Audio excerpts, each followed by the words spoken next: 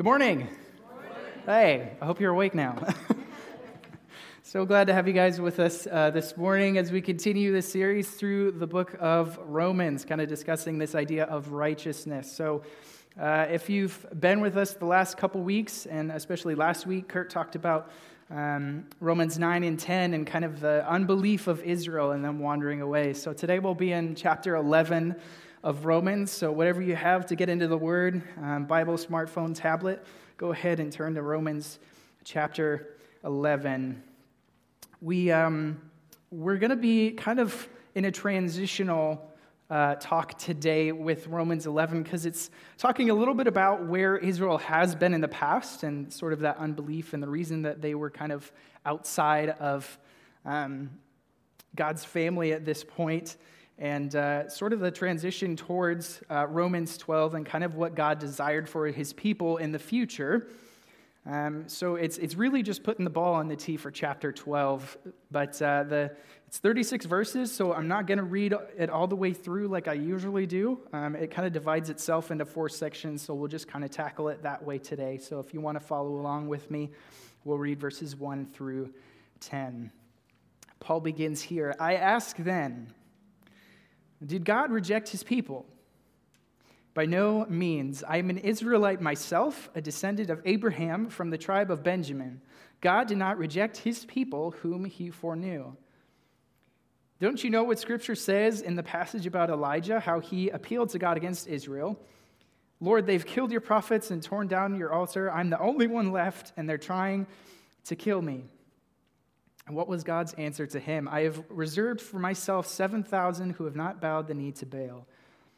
So too at the present time there is a remnant chosen by grace, and if by grace, then it cannot be based on works. If it were, grace would no longer be grace. What then? What the people of Israel sought so earnestly they could not obtain. The elect among them did, but the others were hardened, as it is written, God gave them a spirit of stupor, eyes that could not see and ears that could not hear to this very day. And David said, may their table become a snare and a trap, a stumbling block and a retribution for them. May their eyes be darkened so they cannot see, and their backs be bent forever. Paul always begins with a question most times. He says, did God reject his people? He uses his 3 little words that he uses so much through this book. By no means. No, he still loves his people. And Paul points himself out. He says, I'm a testament to that. I'm from the tribe of Benjamin. I'm a descendant of Abraham.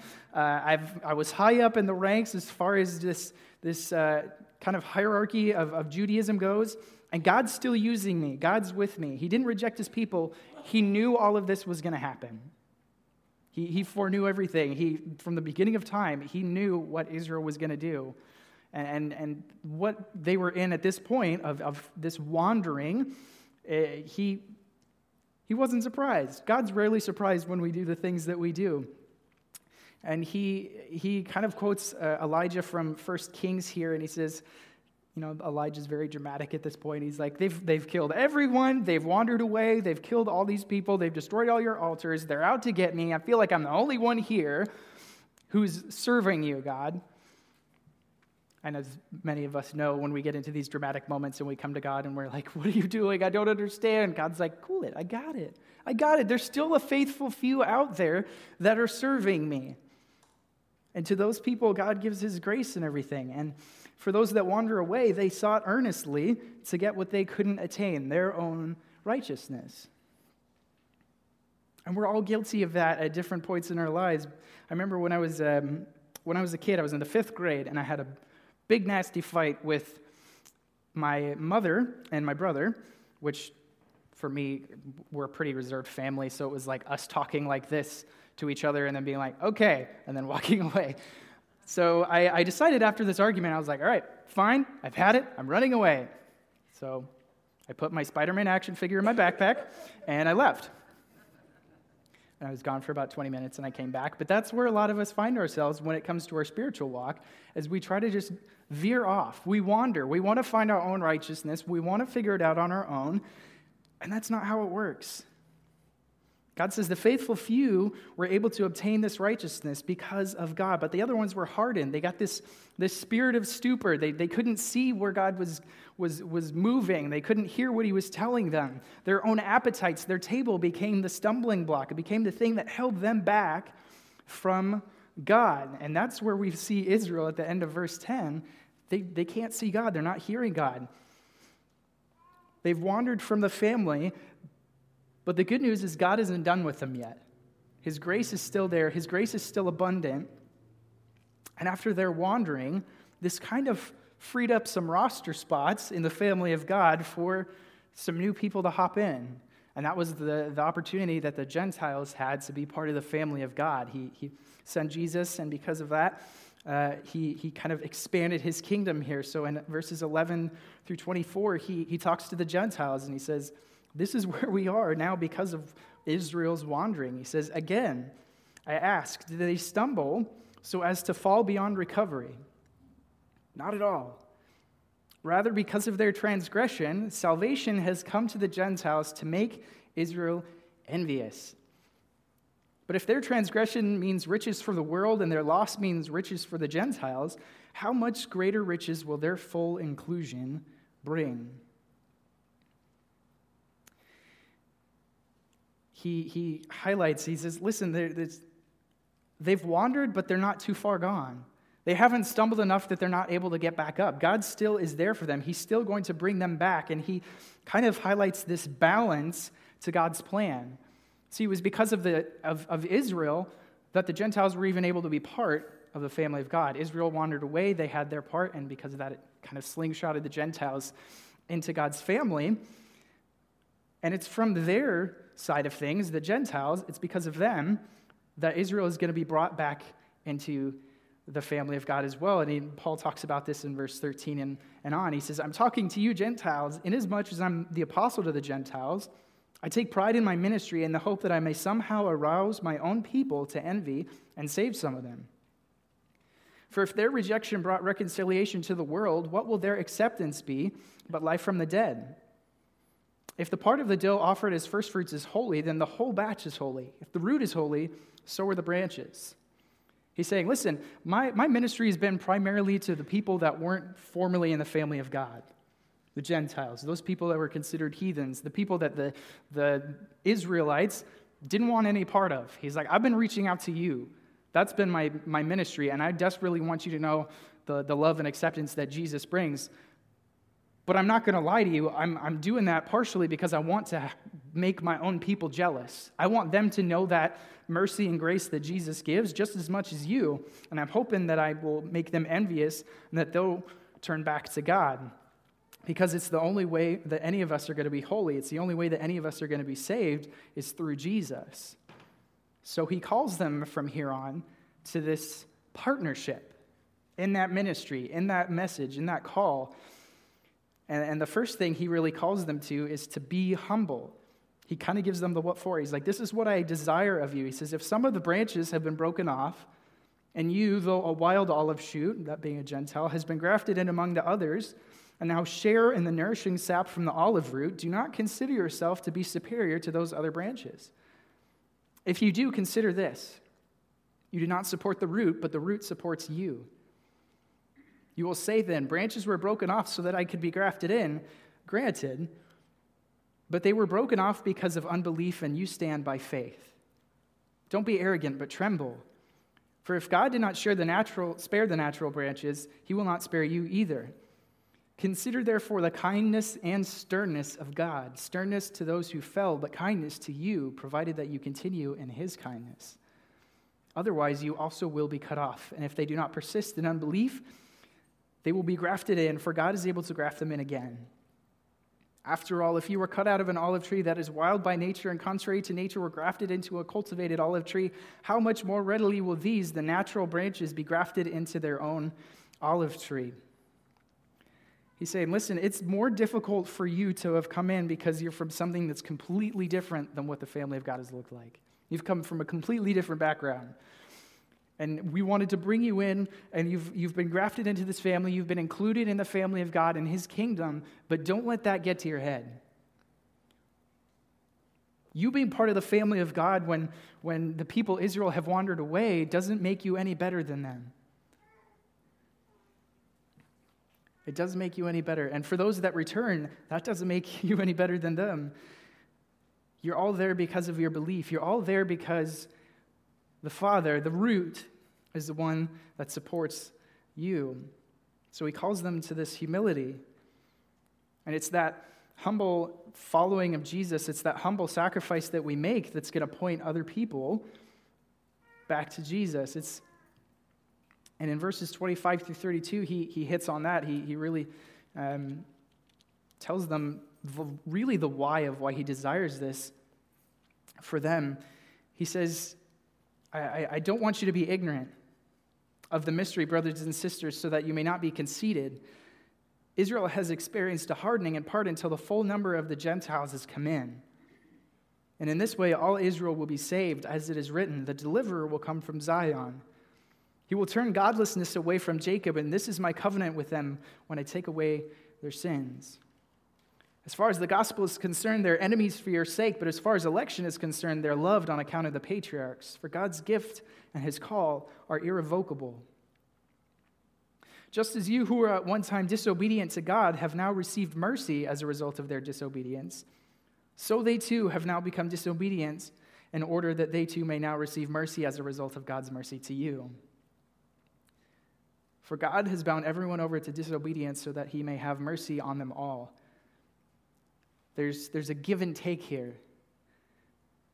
He says, I don't want you to think you're better than anybody else, because guess what? It's only because of, first off, what Jesus has done that you get to be part of this family. Of him coming, living this perfect life, taking our sin on the cross. We don't have to deal with that anymore. That means we get to be part of this family. We have this connection with Jesus. But even more than that, the Gentiles did not get to be at the spot that they were at without the Israelites.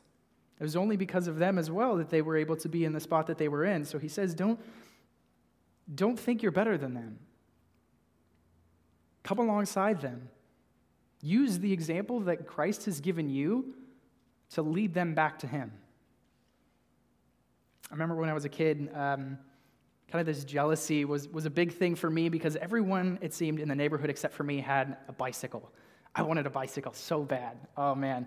I could see them riding around, and even some of them had training wheels, but they had a lot of freedom, and I wanted that. I wanted to be able to ride a bike. And finally, my family, my mom and dad, they took us, and we got these bikes, and it was sweet. And my brother and I, we put the training wheels on, and it was really cute because we were really tiny, and we rode around, and I was content, right? But sooner or later, I saw people riding it on 2 wheels.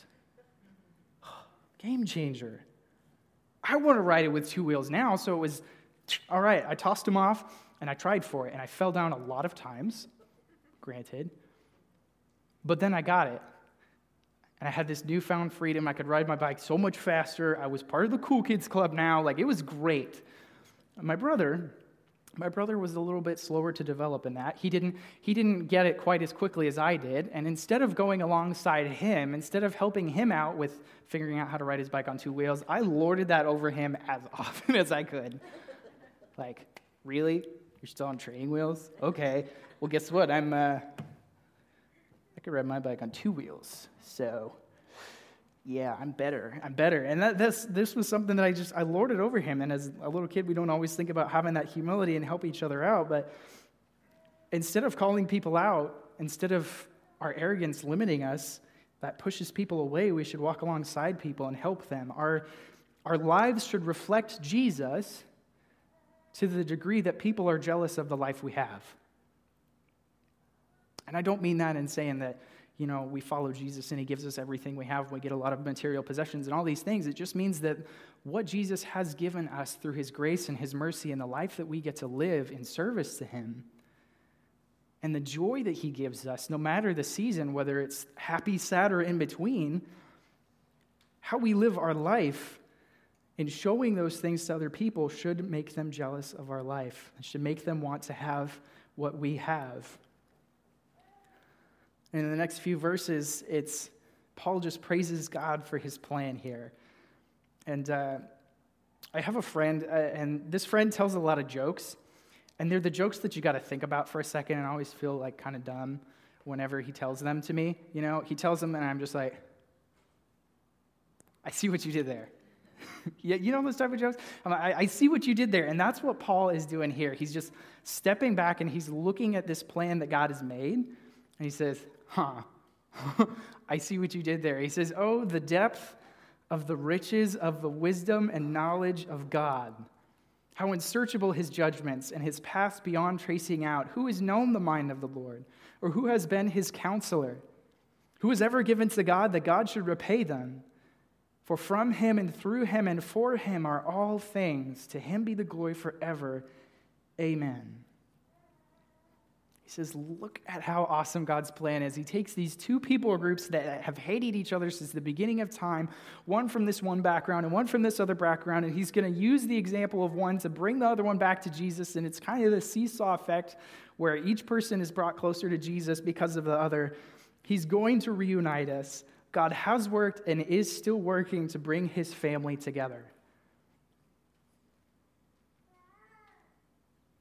I'm not a very emotional person. Many of you probably know that already. I'm not a big feeler. There's not many things that really get the waterworks going. But if there is one, it's when I see those videos on Facebook or YouTube or wherever of military families being reunited. They've been gone forever, and then they get to surprise their spouse or their child at whatever event, and there's just this huge embrace, and everyone's crying, and I'm like, oh, there's something in my eye, But the thing that gets me even more is thinking about God's family, every tribe, every people, everyone that God has made being united into this one family, this one kingdom. Boy, that gets me. But the work's not done yet. He's still working to do this. So what's that mean for us? In this partnership with him, this means that we need to be known even more what we're for than what we're against. We've talked about this before on Sunday mornings, but instead of pointing out the flaws and how other people are following Jesus or other people are living their lives outside of God's family or the ways that the world are broken and difficult, we should be known what we're for, the love and grace of Jesus, the transformation that we can do in our communities, the love that he gives us that we also give to each other. Our example, how we follow Jesus, is what will draw others to him. God's mission is to bring his family together. And it's up to us to live our lives in accordance with that mission. So with that in mind, I have two little applicational points for you guys this morning. It's a couple takeaways.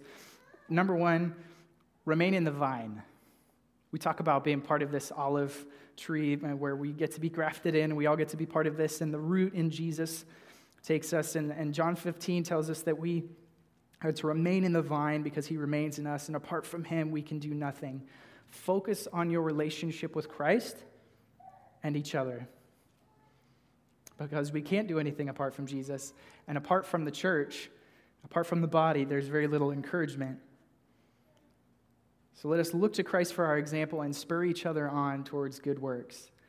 Remain in the vine. Number two, build relationships with those outside of God's family. And that means people that don't know him, they haven't known him before, and people that have wandered away. Because as much as our example is going to draw people to Jesus and help point people to Jesus, we still need to go out and seek those people. Jesus didn't say, therefore, wait until they come to church and see my example. He said, therefore, go. Therefore, go and make disciples. Go out and get them. Go out and get them and bring them here.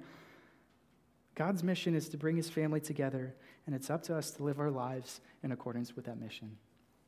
Let's pray. God, thanks for your plan and how it's better than ours. Thanks for bringing together two very different sides of the coin, two very different outlooks, two very different backgrounds, making it whole, God. And thank you for including us in that mission, in that work. May we always seek to show the same example that you have shown us, that we would love one another as you have loved us, that we would seek one another as you have sought us, God, and that through our lives others would be made jealous, and that they would be drawn to you, God, in your name. Amen.